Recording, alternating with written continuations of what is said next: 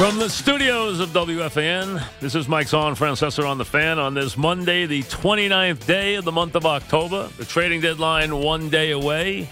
We're halfway through a football season, and we don't have one in New York. That's basically it. The World Series has come to a close, always a time, and congratulations to the Red Sox. They earned it.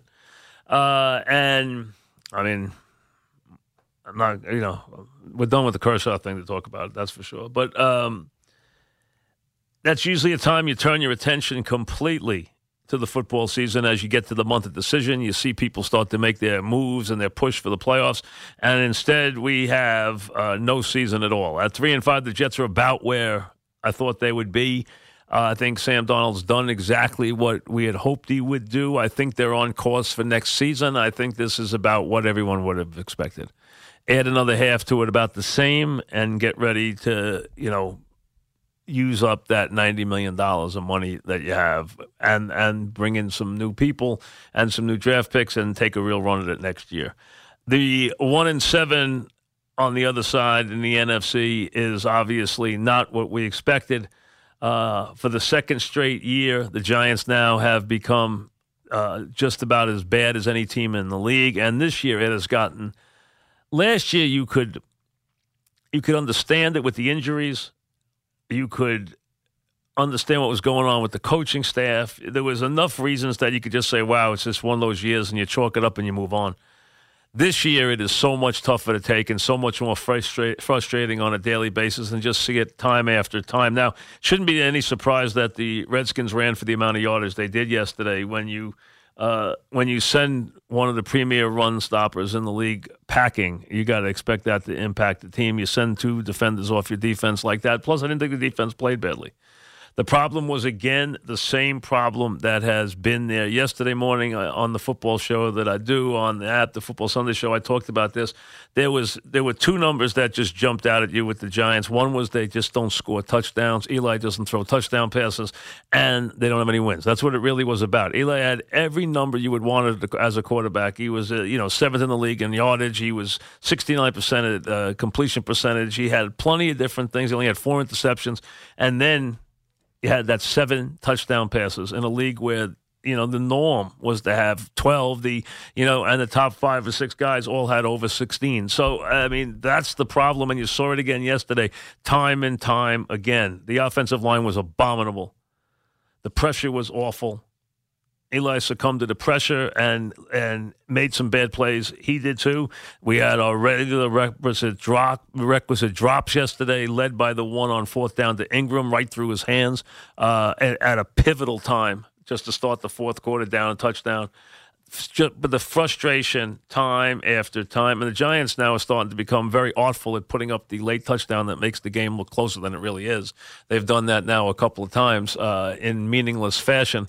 But hey, if you want, it doesn't matter anymore. For those of you who want to make it about the quarterback, God bless you. Make it about the quarterback. The bottom line is this is a total disaster. This is not about Eli anymore because this is now a long-term project to fix it. This is about, from owner on down, the fact that they have to look at the job they're doing, from owner to general manager to head coach to coaching staff to every player on that roster, and decide what's wrong and how to fix it, because they are going absolutely nowhere. And it is so obvious what it means when it works. I mean, look at what the Colts have done in taking a team that 2 years ago did not have – they had such a poor offensive line behind a great quarterback that they put the guy in the hospital and almost ruined his career. They have now put an offensive line together that is producing, a couple of straight weeks of him not being touched, 222 yards rushing, 239 yards passing, not a turnover, not a sack, 42 points, and they've done it overnight. Put a guy in there who knows what he's doing. And he said, I'm going to put an infrastructure in front of this quarterback. He's already done that. Watch how quick now. He's done it so quick that this team is coming quickly. That just shows you it can be done. Now, They had the quarterback in place, and he's in the prime of his career. I understand that. But the point is, if you can know where to get the guys and know how to pick them, within a short amount of time, you can build that offensive line in front of a player or in front of players. They are going to be left here with a back who is going to very quickly get old if you don't figure out how to open a hole for him. And yesterday you had more changes on the offensive line, and you're still going with what are intricate pass protections that they can't handle. And wind up getting him almost, beat to a pulp back there. I mean, how many times? There was I think the number was he's over 105 pass pressures on dropbacks this year. 105. I mean, it's insane what's going on with that line. They can't do anything, and then everything falls apart behind that. And that's what has to – you might as well start right there. And, again, there's no one's making it about Eli Manning anymore because this is not about this year. And if you want to see a backup quarterback in front of this line and you think it's going to be better, then you don't know what you're looking at because it's not going to be better. Because if they were driving the ball and Barkley was running the ball and on 1st and 10 he's throwing interceptions, you'd say, wow, you know what? They got to get somebody in there to play. This quarterback has thrown 6 interceptions this year in 300 passes. That's not the issue. Yes, he threw a bad pick yesterday, but that's not the issue. The issue is you have no way of fixing this year. So you can do whatever you want. You basically might as well go to Loletta, you know what, and put a 2 tight ends in there, put a fullback in there, and you know what? Try and see if you can block it for the running back. That's all. Might as well. It can't get any worse. It cannot get any worse.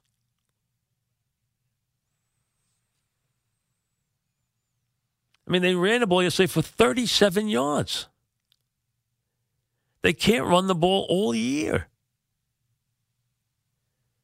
He's had a couple of big breaking plays, but other than that, I've illustrated to you on numerous occasions, they get nothing on first down ever. They can't block. They can't run block. They can't pass block. They have been an absolute joke. And it has led everything else to fall apart. And it has fallen apart. And they can't score in the red zone, and they can't get in the end zone. That's all it is. They can't throw touchdown passes. And they can't run it, and they can't get it in the end zone. They can't score any points. The Giants have played 8 games, and you know what? They've scored. It's amazing that they've scored as many points as they have, to be honest with you. Scored 150 points because they've had a couple of explosive games. But for the most part, we know how tough it's been for them to get in the end zone.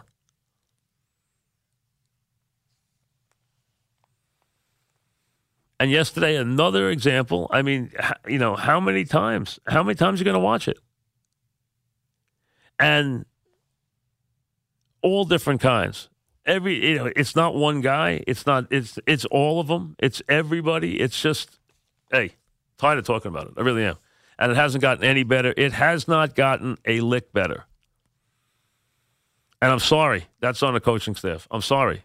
You got to improve your team. You got to be able to improve your team. You can't be making the same mistakes you're making. You can't be making the same protection mistakes you're making in week 8 that you're making in week 1. It has not gotten any better. Not in a lick has it gotten better.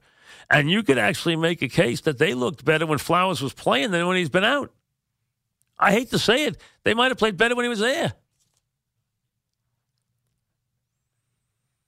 And we all blamed him.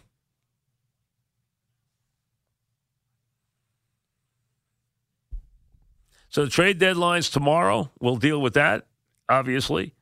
Up until 4 o'clock tomorrow. Will any Giants go? Does not sound like... First of all, the odds on Beckham going are so rare. And then when you throw his contract in, it becomes even rarer. That would be mind-boggling to me that happened. So I would be shocked. Could another player go? Absolutely. Is Eli going? Sounds like he's not ready to waive his no trade, even if somebody came calling for him, and I don't see anybody coming calling for him. So I would think the odds are he's going to be here. And if you want to put, if you're dying to see Loletta play, go ahead. God bless him. Good luck to him behind that line. If you think it's going to get much better, then he's a heck of a player because he's going to be doing it with no protection. because we haven't seen even hide nor hair of any protection yesterday. 7 sacks.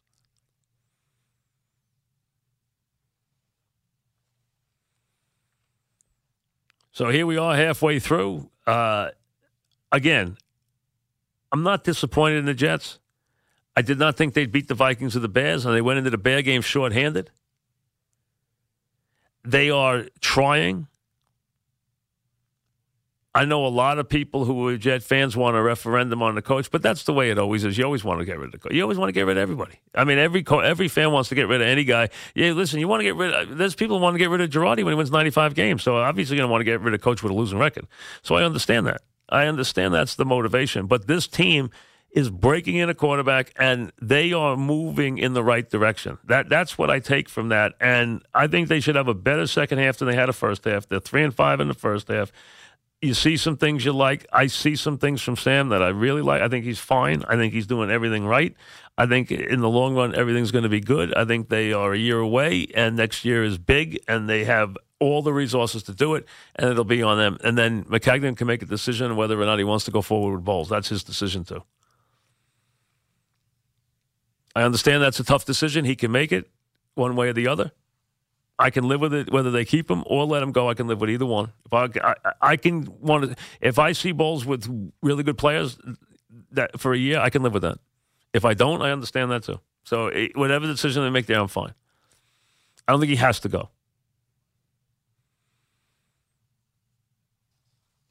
You can't see the worst thing you can keep doing is changing coaches. Then you're the Cleveland Browns, who today, what'd they do? Change their coach.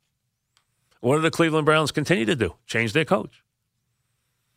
Now, the problem with the Giant fans is you got a Cleveland Brown coach. That's not good. You got a Cleveland Brown coach. But remember, Bill Belichick was a failed Cleveland Browns coach. So there are exceptions to every rule. But the Cleveland Browns today fired Hugh Jackson, fired Todd Haley, and made Greg Williams, who is out there, let's just put it there, is out there as the head coach. There will be blitzing. There will be personal fouls. You can count on that. That's from the offense I'm talking about. Just kidding. But Greg Williams takes over. The trade deadline tomorrow. Tomorrow will be a Met day. We have not had many of those. The press conference, and it will be on the air. We checked. At 2:30, it will be on the air. Just want to make sure, but it will be. And then we'll have the Nets' new general manager and the owner with us. It should be, those things usually take 45 minutes or so, an hour, and then we'll have them with us. So that'll be a Met day tomorrow, and you'll also have Sherman tomorrow. We'll have Eli today. We'll have Albert Breer today to give me the trade updates. Albert's with me every Sunday morning on a football show. He's doing a really good job, so we'll get him today on and he predicted yesterday morning that Cleveland would happen. So yesterday morning with us, Albert Breer predicted Cleveland would happen. So he said, watch Cleveland today. You're going to get a big rumbling with Hugh Jackson and Haley, and he was right on. He hit both of them right on the head, so good job by him. So he hit that right on the head. And I'll tell you, yesterday, just to show you that all is not lost, I finally saw a football game that restored my faith in the NFL. Green Bay and the Rams was a real, live, honest to goodness. Yes, there still can be a real NFL football game. I finally saw one, folks. I finally saw one yesterday. Hard-hitting, real football. Amazing. Montgomery brought the ball out and didn't give, and he was told by the head coach not to bring the ball out. And he brought the ball out. And he fumbled the ball, and Rodgers didn't get his shot. So, wow. Everyone's waiting for Rodgers to get his shot. On Friday, I should have gone 3-0 yesterday. It ticked me off because how did the Bengals – Fitz has got to beat me yesterday. Beat me by a half point. It's the 5th game I've lost by a half point this year. But he beats me. They win in by 4 touchdowns, and Fitz comes off the bench and throws all those touchdown passes again. What is with Fitz? Now you got to let Fitz play again because now, Winston throws 4 touchdown passes, and Fitz comes in and puts up 18 points in the fourth quarter. It brings him from 21 down and loses it at the end of the game. And since he wins by 3 as a 3.5-point favorite after they were winning by 21 points with a minute left in the third quarter. That hurts. But my point was about that. I wasn't bringing the picks up because of that reason. The reason I brought the picks up was I picked the Packers. And I made the point on Friday, I never saw Aaron Rodgers that kind of underdog. That was officially the biggest underdog Aaron Rodgers ever was in his entire career was yesterday's game. That was the biggest, and he had a chance to win it. That was the biggest underdog he had ever been in his entire career quarterback. It was 10 on Friday. It went to 7.5 for the game, and that's, but still the biggest underdog he ever was, and he had a chance. We're going to get the ball one more time, and Montgomery runs it out and fumbles it. And then Gurley, I know, could have covered the point spread for you Ram guys, but you knew that if he got a smart runner there, is going to take a knee once he breaks it, not going to score. Ends the game. If he doesn't end the game if he scores, puts them up 9 with a PAT because they're up 2, but goes down, doesn't go in the end zone. We've seen a lot of that. And, yesterday Andy Reid did it again. Andy passed on a field goal again yesterday when he's up 7. The line was 9, and he passed on a field goal again from inside 50 yards in the last minute. Didn't take it. Ran it 3 times into the line and punted it. Did not take the field goal. Inside 50 yards. He's not making any friends in the city the last 2 games. But he's making a lot of friends with the 1-loss record, that's for sure. So that's where we are. We got a lot to do today. So tomorrow will be a Met day and a Pat Shermer day. Today is an Eli day, trade day both days, trading deadline 4 o'clock tomorrow. We got all that and everything else. We'll get it all rolling right after this.